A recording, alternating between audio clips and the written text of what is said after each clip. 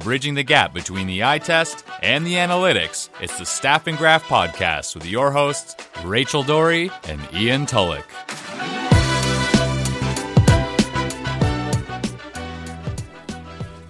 Welcome to the Staff and Graph Podcast. I'm Ian Tulloch, and joining me is a former staff member of the New Jersey Devils, Rachel Dory. Rachel, how are you doing on this fine day? I am in a great mood. Ian, how are you? I'm fantastic. Taylor Hall is on his way to Arizona. He's going to the Sunshine State. How do you feel about this? I'm so excited for him. I really am. The guy, he's probably going to get to play in the playoffs. I mean, I don't want to say it's a sure thing. It's still only December. But when you go from kind of a bottom feeder to a team that's leading their division, that's got to feel pretty good. Yeah, it's rare that we use the words, Arizona Coyotes and playoffs in the same sentence, but adding a player of his caliber certainly improves their chances. I know that I was a bit skeptical of whether or not their success this season was real. I think a lot of it had to do with Darcy Kemper's incredible goaltending and having Antti Raanta as a backup, splitting the net, whatever you want to call it, they have going on there. They've been getting some ridiculous goaltending this season. I was kind of worried about how their 5-on-5 numbers were going to end up sewering the team, but having a dominant transition player like Taylor Hall all of a sudden, I'm really curious to see what this team looks like at 5-on-5 now, but we need to talk about the trade. What did the New Jersey Devils get in return from the Arizona Coyotes? So they're keeping half of Hall's salary, which is $3 million. And I think that's probably pretty important to note because generally if you retain salary, you get a better package. So New Jersey traded half of Taylor Hall's salary and Taylor Hall, the actual human, and Blake Spears to Arizona for Nick Merkley, Kevin Ball, who was a second rounder, Nate Schnarr, I think who plays in Guelph in the OHL, a first round pick and a conditional third-round pick. So basically we're looking at Nick Merkley here, who, in my opinion, is like a B-level prospect. He's like a bottom six forward, basically. Yeah, I can see that. Kevin Ball, I'm not really sure what to make of him. I mean, some people you could say he's a B-level prospect. I see him as more maybe a C-level prospect, in my opinion. But I've talked to some people who don't think he's an NHLer at all, and then I've talked to other people who think his ceiling's like a number 5. Nate Schnarr sounds like a made-up person. I don't know what you can tell me about him. I cannot. Okay, so that's that. First-round pick is the big asset here, and then what's the third-round pick conditional on? So if Arizona doesn't win a playoff round and Hall doesn't resign, it remains a third. If one of those two things happens, it becomes a second, and if Hall resigns and they win a playoff round, it becomes another first. Interesting. Okay, so at this point, New Jersey is cheering for Arizona because they want them to win a playoff round, and they want Taylor Hall to re-sign with the Arizona Coyotes because then they get an extra first-round pick, presumably, I guess, in 2021, because the first one that they got is in 2020 this year. The interesting thing to me is what happens if Arizona's goaltending falls off a bit. Taylor Hall doesn't quite click in Arizona. They still don't score, and they fall out of the playoff race. This could be a top 15 pick in the 2020 draft, which is loaded. See, to me, you're a big numbers guy. You're the graph part of this podcast. Do you think Taylor Hall is going to shoot 5% for the rest of the year? No, and I don't think that Derek Stepan and Phil Kessel and Clayton Keller are going to keep being 10 of the worst point producers in the NHL at 5-on-5. I think that that's going to regress upwards a bit. So I think that there are some things to look forward to. I think the power play in Arizona is going to be a lot better now. You have Phil Kessel on one side of the ice, Taylor Hall on the other side of the ice. This is going to be the best power play Arizona's ever had, I want to say, in the last at least decade. I can't think of a better power play, at least personnel-wise, that they've had recently. It's weird. I'm excited to watch the Arizona Coyotes. They have some exciting players now. I've never said that before. So good for Arizona. I'm super excited, and we'll get into this in the Kovalev Shift, but I think this probably has a lot to do with the new Coyotes ownership structure, and I'm super excited. First of all, Taylor Hall in a Kachina, Arizona jersey. You can sign me up for that. I will be getting one of those. I don't know how, but I will be getting one. Is that the old Phoenix one with the weird logo? Yeah. I love that one. I was actually at a hockey store the other day and I saw it and was like, I really want this jersey, but I don't know who I'd get on the back type of situation. And now it's fully okay, I really want this jersey because it's really cool. Also, I know exactly who I'm getting on the back. Like whether he even if he's only not. there for the next 4, 5, 6 months, I don't know how long their playoff run goes, but I don't care. it's like the idea of like I saw a few people who had a Brett Favre Minnesota Vikings jersey just for the jokes, and for me, I it's feel like not for the jokes. It's because I want the jersey because I think it's really cool, and I really like Taylor Hall as a hockey player and as a human being. Actually, he is a really good human being. So we need to be careful here because you worked for the Devils in the past. So you can't say anything about your time working with them in terms of stuff that happened behind the scenes, but you can give your opinion on hockey-related matters the same way anyone could. Yes. So in my personal opinion, New Jersey didn't get enough in this trade because I don't like the prospects that they got back. I think if you're going to be getting prospects back, the ones that they were rumored to be getting from other teams like the Florida Panthers, Alexei Heponiemi and Henrik Borgstrom, I love those guys. And they were both healthy scratches the other day in the AHL game for Florida's team. But I don't love Nick Merkley. I really don't like Kevin Ball. For me, the big asset here is the first-round pick and the idea of Taylor Hall re-signing in Arizona and helping them win a playoff round, which would be another first-round pick. But this reminds me a bit of the Erik Karlsson trade in that it's a one-year rental for a great player, but I'm not a big fan of the return.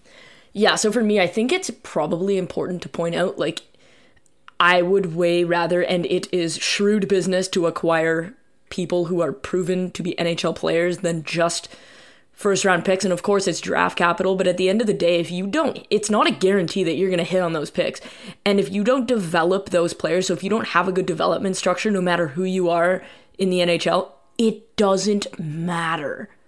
Because you have to develop those players, and we've seen teams get first-round picks and draft guys and not develop them. So like Edmonton Oilers drafting some highly talented players who go on to Jesse Puljujarvi themselves into a successful Finnish career. But man, if another team had him, you'd think that they would have developed him a lot better. But what I'm saying is it's great to acquire first-round picks, but I'd way rather acquire an NHL roster player. You know what I mean? It's one of those things where if you can get a roster player, even if it's not a top 3 forward or a top 2 defenseman, if you can get a guaranteed number 4 defenseman or a guaranteed second line winger, like that's how about a guaranteed second line center in Vincent Trocheck, who was rumored to be a potential trade candidate in this trade? He has 3 more years at $4.75 million. I know that. Oh, that's a steal. And that's the thing, like, he's fallen off a bit in the last year or two, but he's still a good player. I would have liked the idea of that. I would have liked the idea of Heponiemi and Borgstrom. I thought that Florida, from everything I was hearing, it wasn't going to be Trocheck and those players. I think it was going to be either Trocheck or those prospects. Well, because you think, okay, so New Jersey's pretty set up down the middle. Like, they have Nico Hischier, bona fide center. Like, that is a center you can win with. They have Jack Hughes, who like has a bunch of talent. Obviously, he still has to develop. He's obviously good enough to play in the NHL, but he needs to develop. And maybe getting someone like a Vincent Trocheck who could play center as Hughes kind of develops, or throw Trocheck on the wing and maybe he helps mold Hughes into the NHL star center that he can be. That's a better option with Tyler than just Seguin getting early in his career. We see it with a lot of young centers where it's clear that they're going to be a center, but when they're 18, 19, it's hard playing center at the NHL level, so you start off on the wing and work your way down the middle.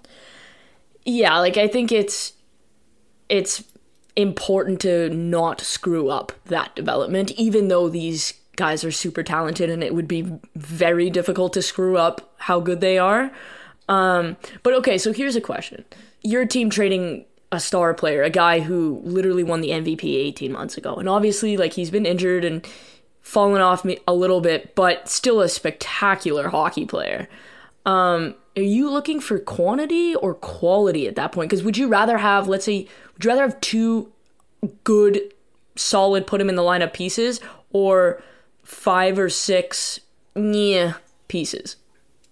It's tough because I know when we're talking about draft picks, we like the idea of trading down because a second and a fifth is better than a late first round pick. So the idea is that you want as much quantity as possible. That's going to give you the best chance at maybe getting a diamond in the rough. I think the hard part with prospects after they're drafted is that we can kind of see what they're going to be. You know what I mean? After a year or two of development, it's very clear that Nick Merkley isn't going to be a top 6 NHL player. If I'm wrong about that, I've been wrong about many things in the past, but it's very unlikely at this point. Kevin Ball, very unlikely he's going to be a top half the lineup kind of player. After a couple years of development, we get a much better read on a player than we did at age 17. So if you're acquiring B and C level prospects, I don't think that there's much upside there. I like the upside of a first round pick because at least I know that there is a ceiling that potentially that player could hit that Nick Merkley's never going to hit. Okay, but what about if you, instead of, never mind prospects and picks, instead of a first round pick, what if you could acquire a Christian Fischer or a Christian Dvorak, like someone who's already in the lineup, already making an impact? Or I'm not saying that Arizona would have done this, but somebody like Nick Schmaltz, let's say. Like, I'm talking a contributing NHL forward where you know that you're getting an NHL player who can contribute. Would you not rather go that route? Honestly, I think I'd rather have the upside just because I'm not a huge fan of someone like Dvorak. I'm not a fan of someone who's a third-line NHL player on a long-term contract. To me, that's just not a great asset, in my opinion. I'd rather have the upside, even though, like you say, there's no guarantee that a first-round pick's going to be anything. But I'd rather have multiple picks in a trade. I know that when Jeff Skinner was traded, I didn't agree with him being traded. But I like the idea that instead of just getting a first-round pick in the Jeff Skinner trade, they got multiple picks. They got Cliff Pu, a prospect that I liked at the time, didn't pan out, but I like the idea of multiple aspects of the trade. The hard part with this Taylor Hall trade is that I'm just not a big fan of the prospects at all. So right, like what if it was different? Let's say it was St. Louis or Colorado. What if it was Connor Timmins? Or in St. Louis's case, maybe it's Jordan Kyrou. Like, those are significantly better prospects. Yeah, and that's the thing. You know what I'm saying? Like, Connor Timmins is projected to be a top 4 NHL defenseman. I was really hoping that Taylor Hall could have negotiated a contract ahead of time so that New Jersey would have got, similar to the Eric Brandstrom for Mark Stone trade. I think there were other pieces in that trade, but it was basically Eric Brandstrom for Mark Stone. The only reason a team would be willing to give up a prospect of that caliber is if they know they're getting 8 years of Taylor Hall or 7 years of Taylor Hall. That obviously wasn't the case. He wasn't ready to commit to anything yet. So they got this weird kind of smorgasbord of middling prospects and a first-round pick, which is nice. But again, that pick could be in the 20s, depending on how well Arizona does this year. Then again, a pick in the 20s in this draft, I think is better than a pick in the 20s in a lot of previous drafts. This 2020 draft is really good, so that matters in my opinion, but I don't like the idea of B-level prospects in a trade. To me, they're just not that valuable. I'd much rather have, like you said, an A-level prospect in a Connor Timmins, and if I'm not getting any of that, I'd rather just get a bunch of picks. Maybe that wasn't on the table, but I like the idea of draft capital. Yeah, I can see that, and if you trust your scouts and you trust your development staff, then obviously, of course, if you look at like a team like Vancouver, for argument's sake, you look at, they drafted Cole Lind in the second round, or Michael DiPietro, even a guy like Jonah Gadjevich, and then obviously you look at Thatcher Demko and Quinn Hughes and Elias Pettersson. Of course, if you give the Canucks a top-end pick right now, they're going to probably hit on it, just with whatever they've been doing there. Tampa Bay, like, I wouldn't be in a hurry to be giving up my picks to those teams, because that could turn out to bite you. But for the way I look at it is, when we're talking quantity, quality, I would rather, if the options are a first-round pick, a conditional first-round pick, and 2 prospects versus a first-round pick and an A-level prospect, I'm taking option 2 every time. You know what I'm saying? Like, if you could get, and Arizona was said that Jacob Chychrun and Victor Soderstrom and Barrett Hayton were off the table. But let's say they were on the table. If you could get Barrett Hayton and a pick, or Victor Soderstrom and a pick, they're not giving up Barrett Hayton, who they drafted 4th overall, ahead of Quinn Hughes, which I still think was an insane decision, but they're not trading a guy they drafted 4th overall. I just feel like in order to do that, someone would have to right, and they shouldn't do that. I mean, Barrett Hayton's going to star for Canada at the World Juniors, but what I'm saying is if you could get a Jordan Kyrou or a Connor Timmins, you take that type of player over 3 BC level prospects type of situation. I would much rather have that, because that player is more likely to turn out to be an impact player. That's the trade that we all made in the EA Sports video games. We give up a bunch of our junk and see if we could add it up to a player with elite potential. Exactly. I will give you this bag of 100 magic beans for your shiny star. All my second-round picks from 10 years from now for a good player. I think it's probably important to point out that great job, John Chayka. Like, this is, even if you only get a half year of Taylor Hall, you are giving up pretty much a bunch of, like, you're giving up draft capital, but you're giving up a bunch of maybes for someone who is a Hart Trophy winner. Yeah, so I think we're going to do something right now that we haven't done in the past. Let's do a deep dive in the Arizona Coyotes, because they've all of a sudden, overnight, become a very interesting team in the NHL.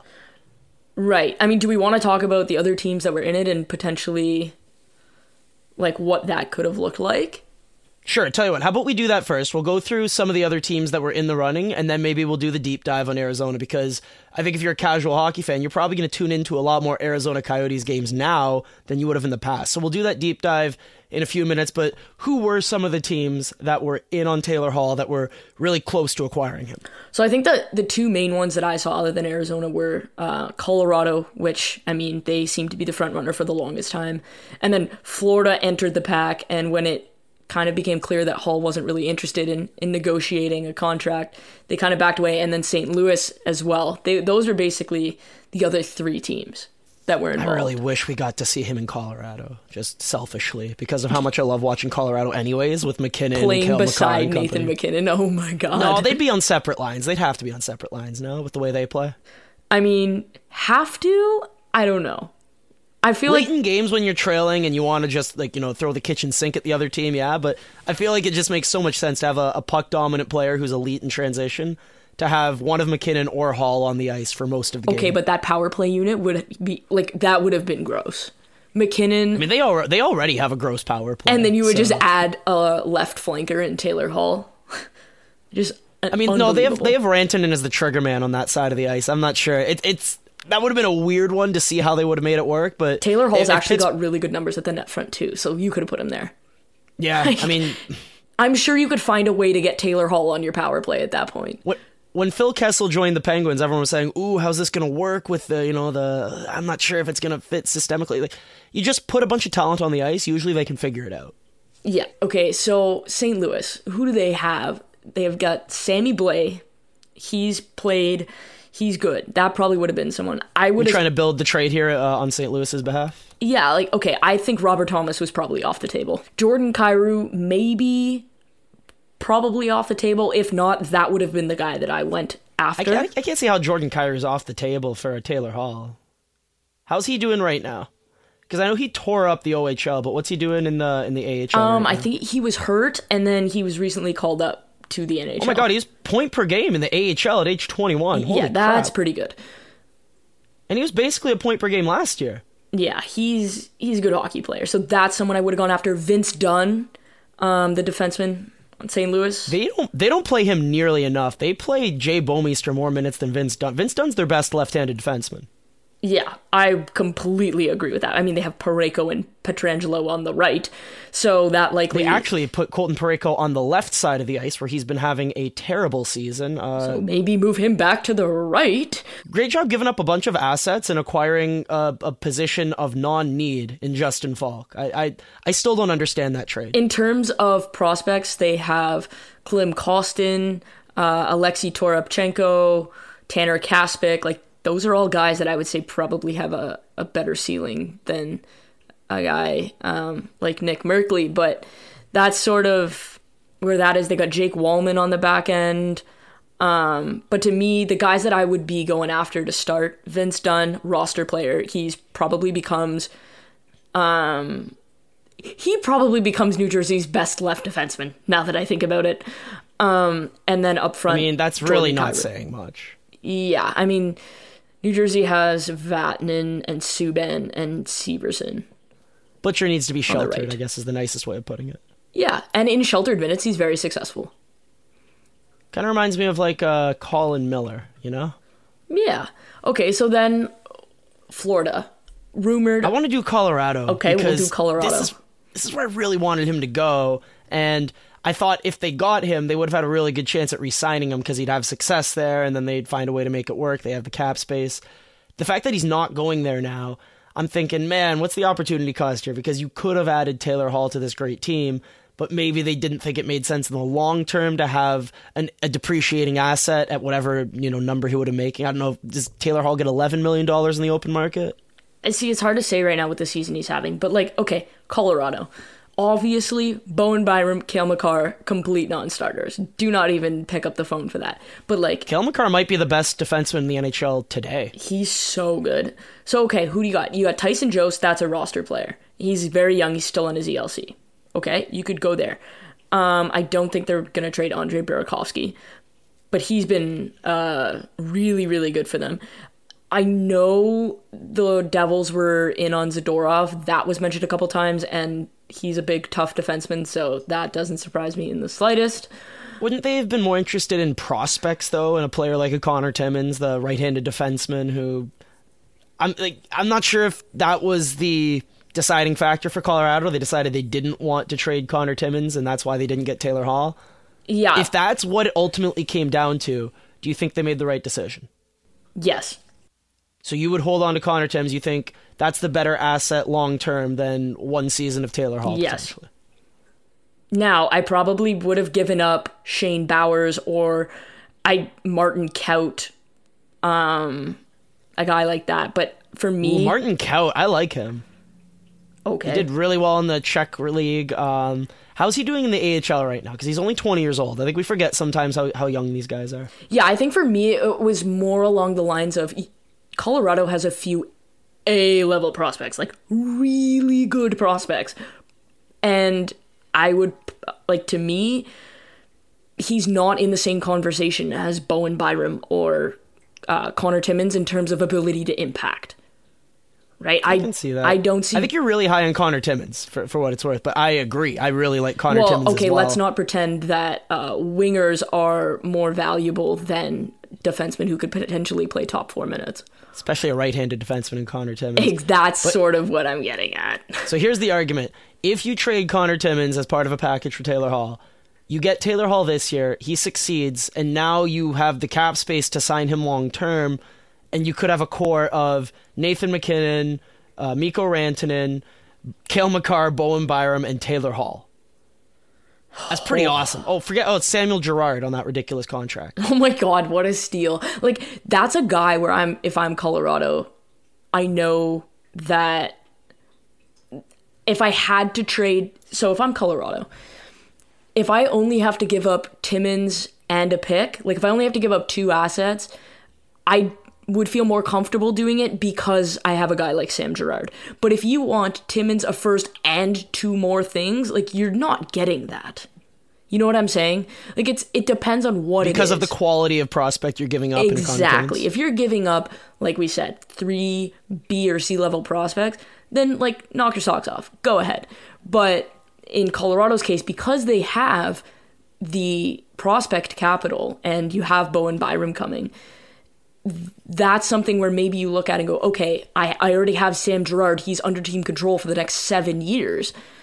That's then something that you can look at doing if it's only a 2-piece trade at that point. And that's, to me, that would have been the best trade. No, if you could get Connor Timmins in a first.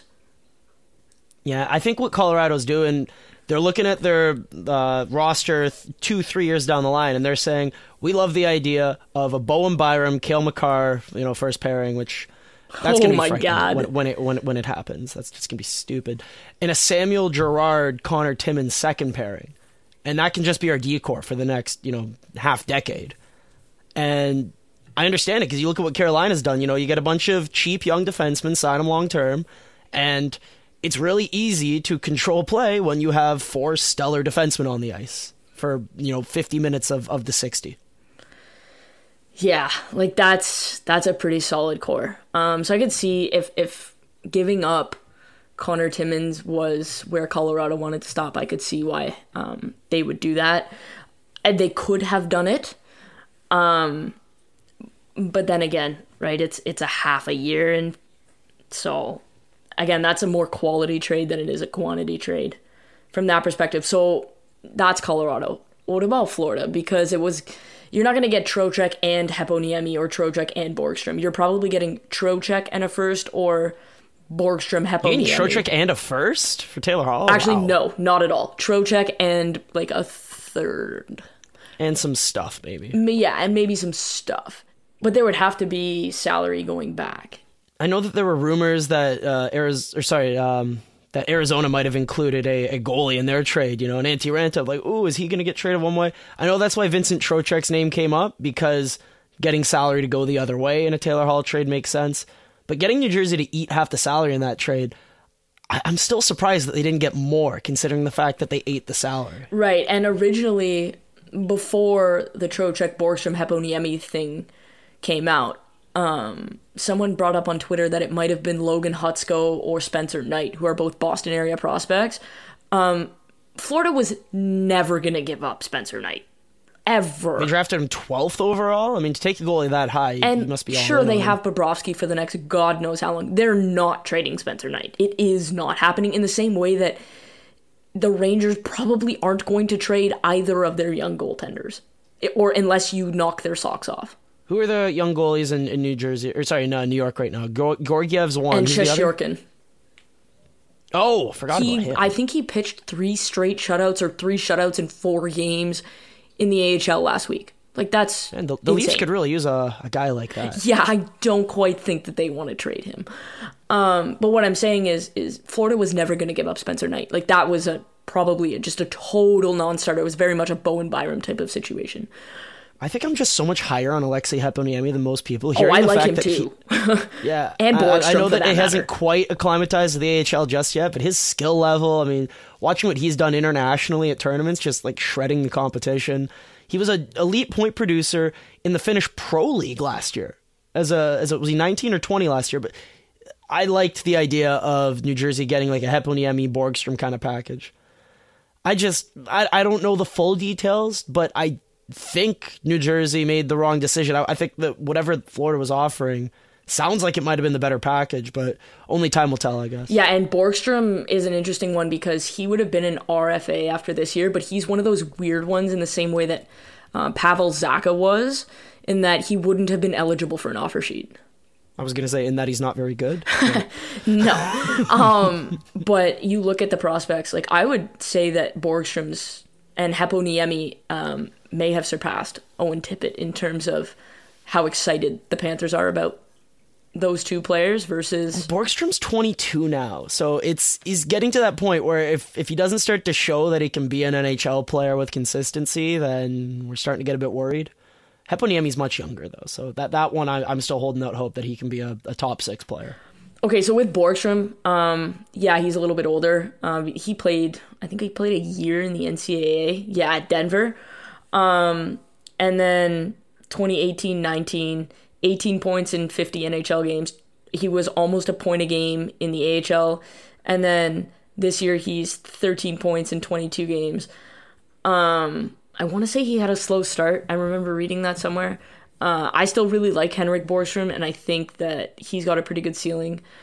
That is someone I would have given up for Taylor Hall, though. Like, that's not Heponiemi for me is like I don't know. I see him as an A-level prospect. I love Heponiemi. He broke the WHL scoring record, I think, didn't he? Yeah, in his post-draft year, he had 118 points in 57 games, which is just stupid. And that was at age 18. At age 19, he was almost a point-per-game player in a pro league in Finland. It's one of the better leagues in the world. He hasn't quite figured out at the AHL this year at age 20, but again, I'm so high in his talent that when I heard that Heponiemi was scratched the other night and Florida was looking to trade for Hall, I was thinking, oh my God, Heponiemi on a team with Jack Hughes and that would have been crazy. Just thinking about all this talent on the ice. I'm thinking, oh, this will be so much fun. But Nick Merkley, Kevin Ball. That first-round pick, maybe Florida wasn't willing to give up a first-round pick if they were giving up Heponiemi and I wouldn't be Borgstrom. either if I was giving up Heponiemi or Trocheck. So maybe what they're thinking is the first-round pick in a loaded 2020 draft is going to have more value than a Borgstrom or a Heponiemi. And I can understand the logic behind it, but man, I just feel like Heponiemi is a draft pick that you hit on. And it's hard to acquire those kind of players. They don't become available very often. I would agree with you. So you and I kind of are both on the quality over quantity train here. And we're also on the Heponiemi bandwagon. Yes, we very much are on the Heponiemi bandwagon. Yeah, I'm not selling my stock because of, one slow start to an AHL season. I think this guy's ridiculously talented. Yeah. Okay, so who should Hall play with in Arizona then? Should he play with Phil Kessel or should he not play with Phil Kessel? I think is the biggest question that I have. Maybe it helps kickstart Like, just because it's funny, I feel like they have a similar style of play when they have the puck. And when they don't have the puck, Phil Kessel's completely useless. Whereas Taylor Hall has some value in the back-checking game, and his positional play is a bit better. But the Arizona Coyotes have been running a Clayton Keller, Derek Stepan, Phil Kessel line for a lot of the year. Hasn't been producing, so maybe this gives Phil Kessel a winger to help him kickstart his offense. You can shelter Clayton Keller a bit more at even strength. I'm looking at their lineup right now. Here's what they have listed on Daily Faceoff, which is where I look at all my line combinations. They have Taylor Hall, Dvorak, Kessel on the first line. I'm looking at Arizona centers. I don't love Arizona centers. It seems like a lot of... I feel like they have 3 third-line centers. well, and don't forget, they just loaned Barrett Hayton out, right? That's fair. To be fair, Barrett Hayton also, I think at this point in his NHL career, might be a third-line center. Well, right now, but at age 18 or 19, ceiling is significantly higher than a third-line center. And he reminds me of, I don't know, like a Bergeron or O'Reilly in that he was so good defensively at age 18. I feel like when he's in his prime at 21, 22, 23, we might be talking about a potential Selke kind of guy. We'll see. We'll see how his development goes, but Barrett Hayton's a guy to keep an eye on. So when he gets back from the World Juniors, Barrett Hayton's going to be on this roster. Clayton Keller has been playing on the wing this season. Nick Schmaltz, underrated, transition player who creates stuff off the rush. They have, when Nicholas Hjalmarsson gets back in the lineup, they have one of the more underrated defense cores in the NHL. And they have maybe the best goalie tandem in the NHL, other than maybe Tuukka Rask and Yaroslav I was going Halak. to say, those two are they've been lighting it up this year, good. but Kemper's north of a 930, and Antti Ranta's north of a 920. Yeah, that's pretty good. So I like this team weirdly now, and now I trust their power play because Taylor Hall has been an elite power play weapon over the last few years. So I'm interested to watch Arizona now. I'm not sure what the right line combinations are. I'm sure they'll figure it out eventually, but there's talent up front, and now you have that superstar caliber player in a Taylor Hall to help lead things. I think Nick Schmaltz can play center too, if I'm not mistaken. I would personally, I'd love to see Keller and Hall play. I don't know how they would necessarily make that work. I mean, Clayton Keller in theory could play center. I'm not sure if he's ready yet, but his talent to me always said center iceman who has the puck a lot. Okay, so yeah, we definitely agree on that. Because if they can somehow develop a 1-2 punch of Keller Hayton, that all of a sudden becomes very enticing, especially if you have Taylor Hall on the wing. Are you ready for a fun idea? Oh, always. We are about fun on this podcast. Taylor Hall, Clayton Keller, Phil Kessel. Why not? Sold. Give it to me. Now, are they going to play any defense? It's tough to say. 0. None. But you know what? That's probably a power play unit. Those are probably 3 individuals on the power play unit, so you'll get your taste of it there. Right now, it's weird. Clayton Keller's listed on PP2. I'm not sure if that's just a temporary thing, but... that probably shouldn't be a temporary thing. That should be he's playing on PP1, and that's the end of that. So you want to see a Taylor Hall, Phil Kessel, Clayton Keller power play unit with Ekman Larson at the point? Yeah, and then maybe Derek Stepan as the fifth That's who's guy. listed here. Yeah. Okay, so yeah, maybe that then. Just because I think... This team's fun. All of a sudden, this team's so fun. I would love to see Clayton Keller's passing ability with Taylor Hall's speed and rush ability. Like, if Keller hits him in transition, this guy's going to have so many breakaways. Looking at the players that they've acquired over the last few years, whether it's a Nick Schmaltz, a Vinny Hinostroza, looking at the players they've drafted in a Clayton Keller, acquiring a Phil Kessel, this is clearly a team who values transition ability. And Jacob Chikrin, too. Yeah, and I know with analytics, that's something the Leafs have also really gone all in on this year. They acquired a Tyson Barrie, when I would argue they probably should have acquired someone who's a bit better defensively. But I think the big thing in analytics is that when you gain the zone with speed and control and you're able to make a cross-ice pass, it drastically increases your chances of scoring. And that's where I want to say 75% of the league's goals come within 5 seconds or 10 seconds of a zone entry. So Arizona's clearly buying into the idea that even if we don't have the puck as often as the other team, we're going to counterattack you into oblivion with all the speed we're acquiring. And oh yeah, we just acquired one of the fastest, best transition players in the world in Taylor Hall. They're going to be so fun to watch now. I love the idea of all this talent that's on this team. You have Michael Grabner and Connor Garland on your fourth line. I mean, this team has speed and skill all throughout the lineup. Are they going to be able to make it work? It's yet to be seen, but I like the idea of what they're doing here. All right, so that's sort of the Taylor Hall trade. We're going to move to our Alexei Kovalev shift. We are still sticking with the Coyotes here.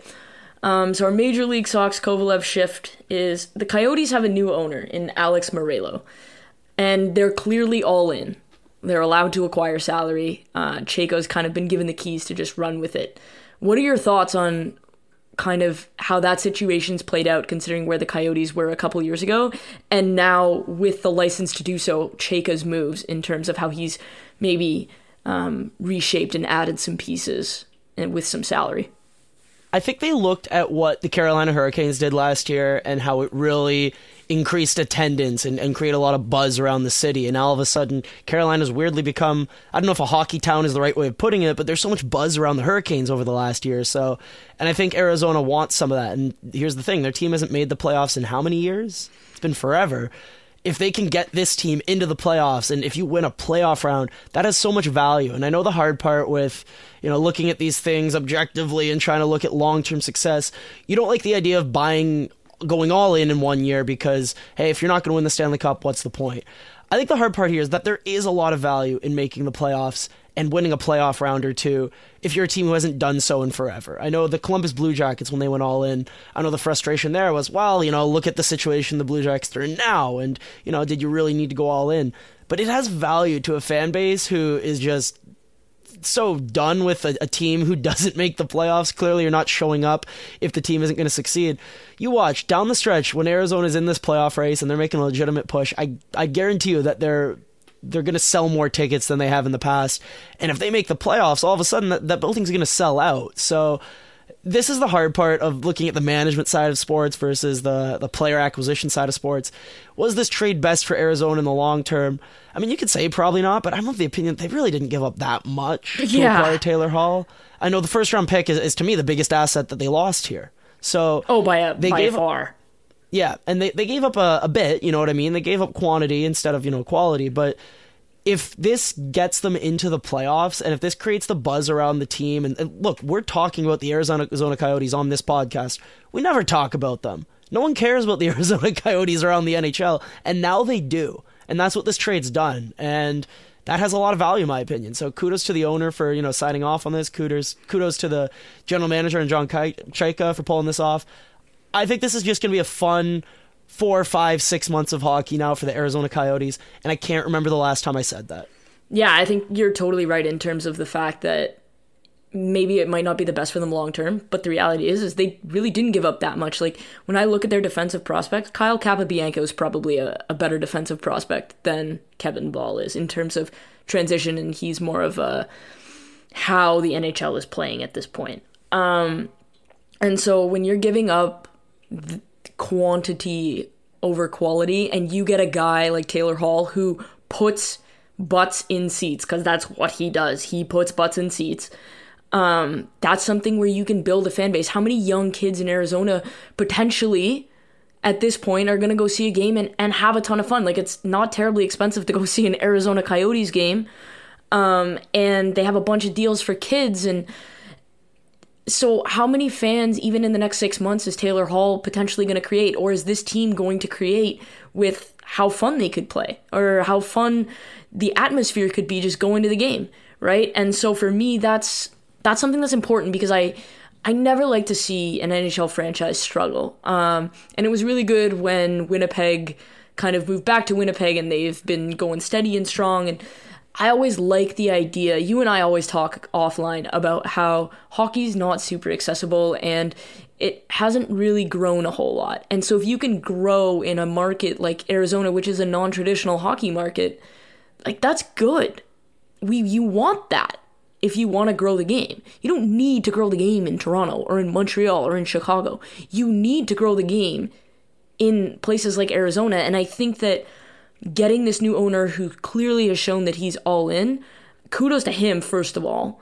And now this potentially is going to build up a whole new fan base, and maybe now Austin Matthews isn't the only Arizona player of note playing in the NHL 10 years from now. I thought you were going to say playing for the Arizona Coyotes 10 years from now. No, but what I'm saying, like, that's the impact, right? And so for the Alex Morello to come in and allow this to happen and really say, no, like, we want to grow the game here. We want to be a good team. We are going to go all in. Like, it makes me really happy to see that. It really does, because, I mean, I would like teams in non-traditional hockey markets to grow. I would like the ratings to grow. I would like the attendance to be better. And the only way you're going to do that is if your team is good and entertaining, right? I wouldn't go watch a game if the team wasn't good and wasn't entertaining. And I like hockey. So for me, this is really good on so many levels for Arizona. You asked if it was best for them in the long term. Crazy question. Did this trade potentially keep the team in Arizona? I know that's crazy to say out loud, but here's the thing. If they make the playoffs this year and they go on a fun run, all of a sudden that might increase buzz in the city to the point where ticket sales improve and things are better a few years from now. Whereas if they miss the playoffs this year and it's more of the same, all of a sudden is this team in Quebec City a few years from now? You know, it's just...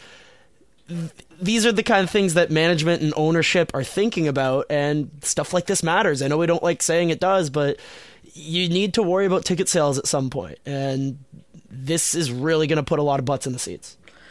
Agreed. And so that was our Kovalev Shift, brought to you by Major League Socks.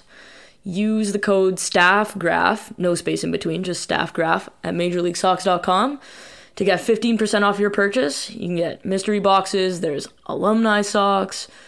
You know what, Ian? Maybe we should get them to make Taylor Hall Kachina socks. I would buy those. Oh my God, I'd get have a pair them. of those. For sure, I'd have like 5 pairs. I don't know how long it takes them to actually make socks. Probably won't be ready for the Christmas season. But hey, Christmas is coming up next week. If you have an important fan in your life that you want to get a pair of Bab socks for, do it. Do it up. I'm going to keep recommending this until people tell me to stop. And everyone's going to tell me to stop, and I'm going to keep doing it because Major League Socks, the company formerly known as Bab Socks, still selling Bab Socks. You can still get a pair or two if you're... I still think it's a great idea as a Christmas gift for a Leafs fan in your life or non-Leafs fan in your life. Get them some Bab Socks. It's a good idea. Alrighty. That's my sales pitch. There you go.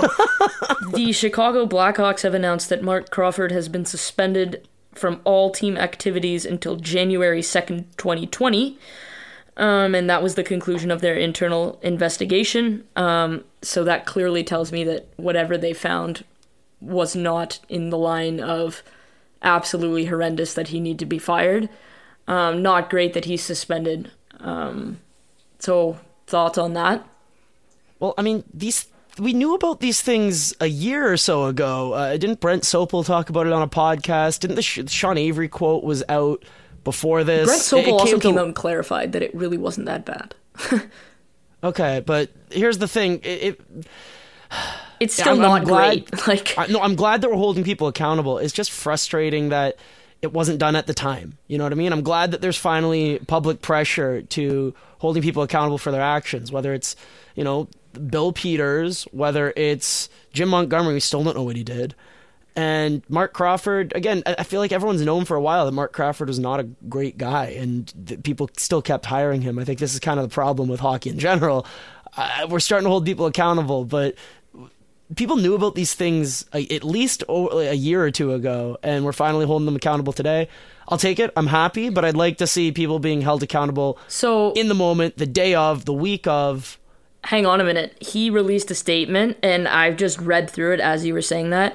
This is the type of statement that gets you that makes people believe that you actually care and are remorseful. So part of his statement reads, "I'm deeply sorry for hurting them. I offer sincere apologies for my behavior." And then he goes on to say, "I have made sincere efforts to address my inappropriate conduct with the individuals involved as well as the team. I have regularly engaged in counseling over the last decade where I have faced how traumatic my behavior was towards others, and I learned new ways of expressing and managing my emotions. I take full responsibility for my actions.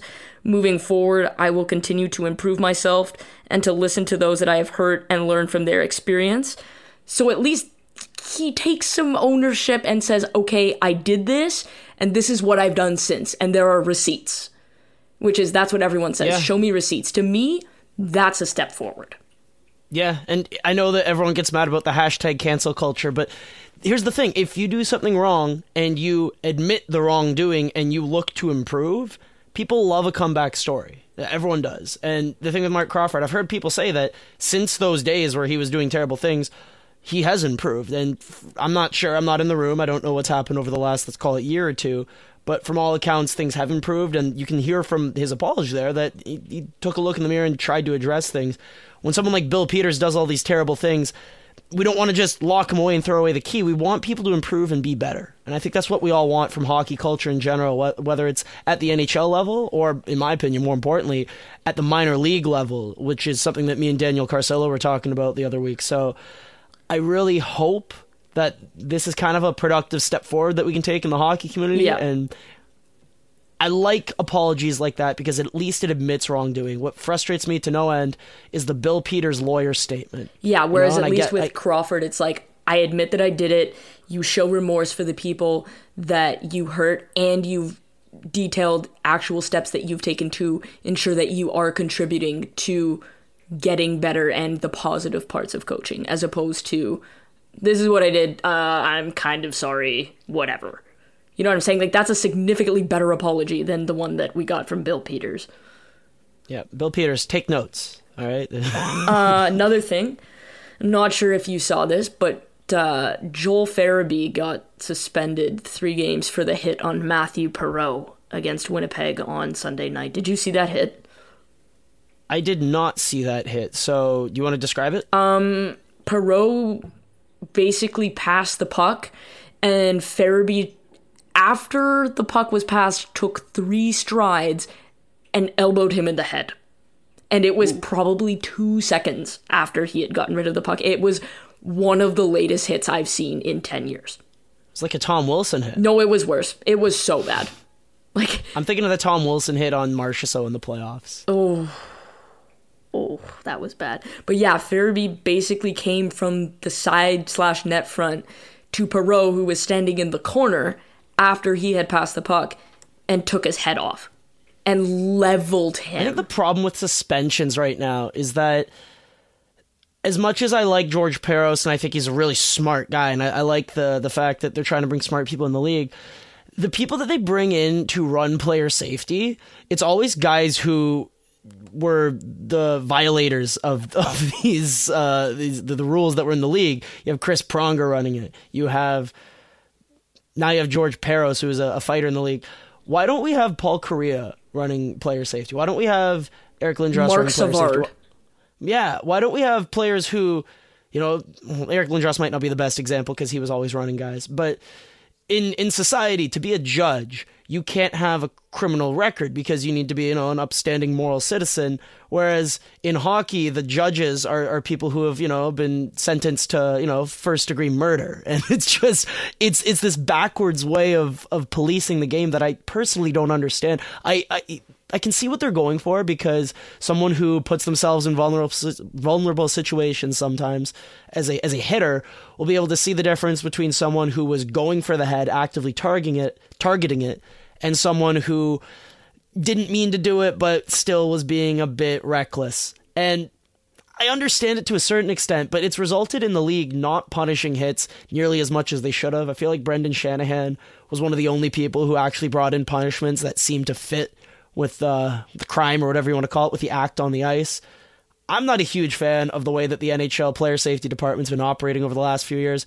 And I'm not saying that George Parros is a terrible person. I think he's a really smart guy who's trying to do the right thing. I just think the way that he looks at the game is drastically different than the way someone like Paul Correa or Mark Savard would look at the game. And I'd like to see it be officiated off the ice a bit more similar to how those players would look at it, because these hits are slowly killing players with these concussions. I think we need to take things a bit more seriously.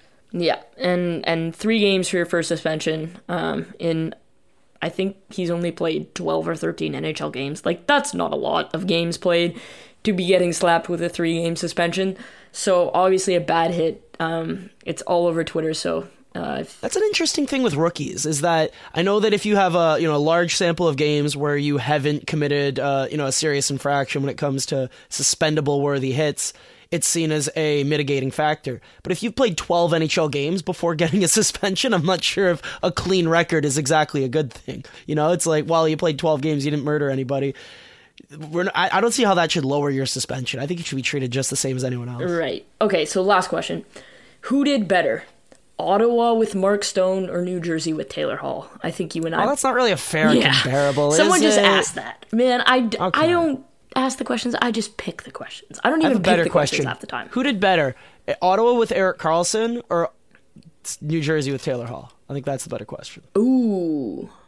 Because Mark Stone, it's not a fair comparable. It's apples to oranges because Mark Stone immediately signed an 8-year contract with Vegas. That's why they were willing to give up Brandstrom. But Erik Karlsson didn't sign the day of, and the pieces in the Erik Karlsson trade kind of remind me a bit of it because I looked at it and I went, there's a bunch of stuff here, but there's nothing I really like. Well, they have 2 NHL players. Who are the players again? I'm trying to remember the Erik Karlsson trade. Chris Tierney, who is playing on Ottawa's second line right now, if I believe. Chris Tierney, who is not Sean Tierney. No. And Dylan DeMello, who I think is on the top pair. He's been doing well this year. Yeah. Like, surprisingly great. Like, him and Pajot and that Ottawa team's surprisingly decent. And then they gave up Josh Norris and Rudolph's Balcers, who I know is playing in Belleville. Again, I still don't believe that Balcers is a real player. So Josh Norris is in Belleville. He has 21 points in 25 games. He has more points than Nick Merkley. Okay, so there's that one. And Nick Merkley and Josh Morris are similar. And I'd say in terms of like upside. And Josh Norris is 20 years old. How old's Nick Merkley? Nick Merkley is 22 years old, so he's the same age as Henrik Borgstrom. And he's got 16 points in 26 games. If Nick Merkley wasn't drafted in the first round in 2015, I don't think we'd be talking about Nick Merkley. You're probably right. But here's the thing, he had a point per game season in the AHL at age 20. And I think that's the year that everyone's going, ooh, this is a player. And ever since then, he's never looked as good. And you're hoping that you can extract some of that value that people saw in his draft year. Rudolph Balcers, just so you know, is 22 and is 18 points in 12 games in Belleville this year. Whoa, okay, I was making fun of him, and he's actually crushing it this year. Good for him. Yeah, so the Sens got 2 NHL players and 2 prospects that are better than any single prospect that New Jersey got. And people hated the Karlsson trade. Yeah. And one dude has a heart and one doesn't. And now Karlsson does have a Norris and he's very good. You're going to try to make the argument that Taylor Hall is a better player than Erik Karlsson. I'm just not buying it. No, I'm not going to make that argument. But what I'm saying is the people who are involved in these trades do make that argument. Well, I mean, the heart never goes to a defenseman. That's just the way it works. But yeah, I don't know. I don't like this Taylor Hall trade. I don't. I do not like it. I like the first round pick, and I think that's the only asset that I really care about because I think Kevin Ball is. I thought he was the most overrated prospect in his draft that he was in because I think he's a 6'7" dude who can't skate, and I think that those players don't belong in the league anymore. Logan Stanley. So I don't know. I don't like this trade for New Jersey at all. If you're a New Jersey Devils fan listening to this, I'm sorry, but I thought there were better options out there for your team. And if you're an Arizona Coyotes fan listening to this, I think you just struck gold by giving up a bunch of meh stuff and a first-round pick to acquire one of the most electrifying players in the league. Well, even if you look at what the Sens got for Matt Duchene, like they got Vitaly Abramov, Jonathan Davidson, a first-round pick, and a conditional first-round pick. I don't know what that ended up turning into. Remember what Matt Duchene went for the first time around? Wasn't it like a lot of things? Well, it was a top 4 pick. Yeah. It was Bowen Byram. They got Sam Girard from Nashville. They got, they ended up getting Bowen Byram, Sam Girard. Oh my God, yeah. Kamenev and Shane Bowers. Shane Bowers, that sound right? Yeah, Shane Bowers. Yeah. I want to say there's another pick in there. But yeah, not a bad haul for Joe Sakic on that trade, eh? Yeah. So, I mean, like, if we're being honest, like, obviously the Stone trade is a completely different situation. Like, they got Erik Brandstrom. That's a pretty good haul in and of itself. But then that also came with a Stone extension. You look at the Karlsson trade or the Duchesne trade. You're getting prospects that are producing more. Obviously, well, actually, that was a 5-piece trade, and they got NHLers. Right? So that's... Who else has been traded in recent memory that's comparable to Taylor Hall as an asset? I think it was probably Matt Duchesne. Yeah, it's hard. I'm like trying to go through my mind and ask, like, okay, how many guys were at one point, a top 5 player in the league or are currently a top 20, top 30 player in the league who were traded with 1 year left on their contract? Erik Karlsson comes to mind. Mark Stone, that's the hard part, is because he signed an 8-year contract. Now, it's probably important to point out that Hall was injured most of last year and hasn't been great this year, right? So he's fallen off, and I would say he hasn't been great this year. That is also probably a product of just New Jersey in and of itself. Like everyone's not been New great Jersey this year. Who's trying in New Jersey right now? Oh, I think trying is different. Like Nico Hischier is. You will never hear me say a bad word about Nico Hischier. And to be fair, like it's not an ideal situation right now. It just isn't. Right? They have a goaltender with I think an .899 save percentage, which is not going to get you very far. It's a lot better than what Corey Schneider was giving them. Well, yeah. The defense can't seem to move the puck out.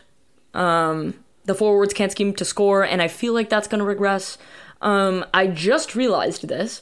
The New Jersey Devils own 4 players currently playing on the Ottawa 67s. I don't know if that's a good thing or a bad thing. That just seems like a lot, doesn't it? I don't know. It's like one of those random facts. Are any of them actually any good? Obviously, Kevin Ball, Mitchell Holscher, who I think 6th round pick, Nikita Okotyuk, who is a defenseman, I want to say, and Graham Clark, who is a forward. Actually, he's from the Toronto area. I think he played for the Marlies in his OHL draft year. I'm going to go out on a limb and say that none of those guys ever become impactful NHL players. Well, I mean, they'd have to develop. God knows they'll develop some chemistry playing together in Ottawa. But yeah, I don't think... When was the last time a team had 4 prospects playing for one single CHL team? You'd probably find a bunch of random ones because you'd have like bottom pairing defensemen and 3rd or 4th liners that you forget are part of a team's prospect pool. Yeah, that's true. I don't know. I just feel like that's a lot of players to own on one team. Well, that's that. This has been the Taylor Hall extraordinaire. I mean, it's a big trade. It's going to be the biggest trade of this season, and it's the biggest trade. When would have the Coyotes have made a bigger trade in franchise history? They haven't. There's no way. Trying to think back to. They drafted Shane Doan. Yes, because he was with the Jets franchise, I think. It's funny, I'm thinking back to like the Arizona Coyotes. I just don't know much about their franchise because they haven't been that good over the last, let's call it 15, 20 years. So, I don't know, I'm looking forward to Arizona mattering in hockey and to Taylor Hall and Phil Kessel doing fun stuff off the rush, Clayton Keller taking that next step forward, and Arizona making the playoffs will be so fun. Make it happen. Please, Arizona, don't fall off a cliff. And if Darcy Kemper all of a sudden starts regressing back to what he probably should be, then you do need some scoring to help offset that. So I think that Arizona recognized that they probably weren't as good as their points in the standings indicated, and they went out and they acquired the best player on the market. So this is fun. It's a fun time to be an Arizona Coyotes fan, and it's a fun time to actually be watching some games out west. You got the Arizona Coyotes now, you got the Colorado Avalanche, Vancouver Canucks. There are some fun, young, Connor McDavid also teams. plays in the Western Conference. Connor McDavid, when he's on the ice, very fun team to watch. Connor McDavid, when he's off the ice, the Oilers, I do not care for. There should be an NFL red zone, but it's an NHL red zone. It should basically be when Connor McDavid and Nathan McKinnon and whomever else are on the ice. Like, that should be what the red zone is. Yeah, because frankly, I just don't care about the Oilers' bottom 9. I just don't. I like Ethan Bear, but Ethan Bear is way more fun when he's passing it up to McDavid and Draisaitl than when he's passing it up to... God, who's on that team? Jujhar Khaira. Sam Gagner. Zach Kassian. Zach Kassian's on their top line. Oh, I'm fully aware of that. Hey, you know what? He creates space, and as long as the other two are scoring, you could put a pylon there as long as they're making space. I mean, that's what James Neal was, right? They got James Neal, too. All right. All right, we should get out of here. But hockey in the West Coast is interesting this year, and Arizona, add them to the list of teams that I actually care about watching after 9 p.m. Eastern time, and there aren't too many of them. So, alrighty. Well, we'll be back next week. I will probably still be in a good mood. Perhaps a different day though, just because Christmas is a thing. Yeah, next week, we're recording on Monday, there's a 2 o'clock Leafs game against the Carolina Hurricanes. I have that marked on my schedule as something that's just bizarre. Oh, it's the next-gen game where all the little kids come in. Oh, that's actually kind of cute. Alrighty, well, we'll be back next week. All right, take care, everybody. Thank you for listening to the Staff and Graph podcast. You can check out Rachel Dory's work at The First Pass, and Ian Tulloch's written work can be found at The Athletic and the Leafs Geeks podcast on whatever platform you're listening to this. Also be sure to follow these nerds on Twitter at Rachel Dory and at Ian Graff.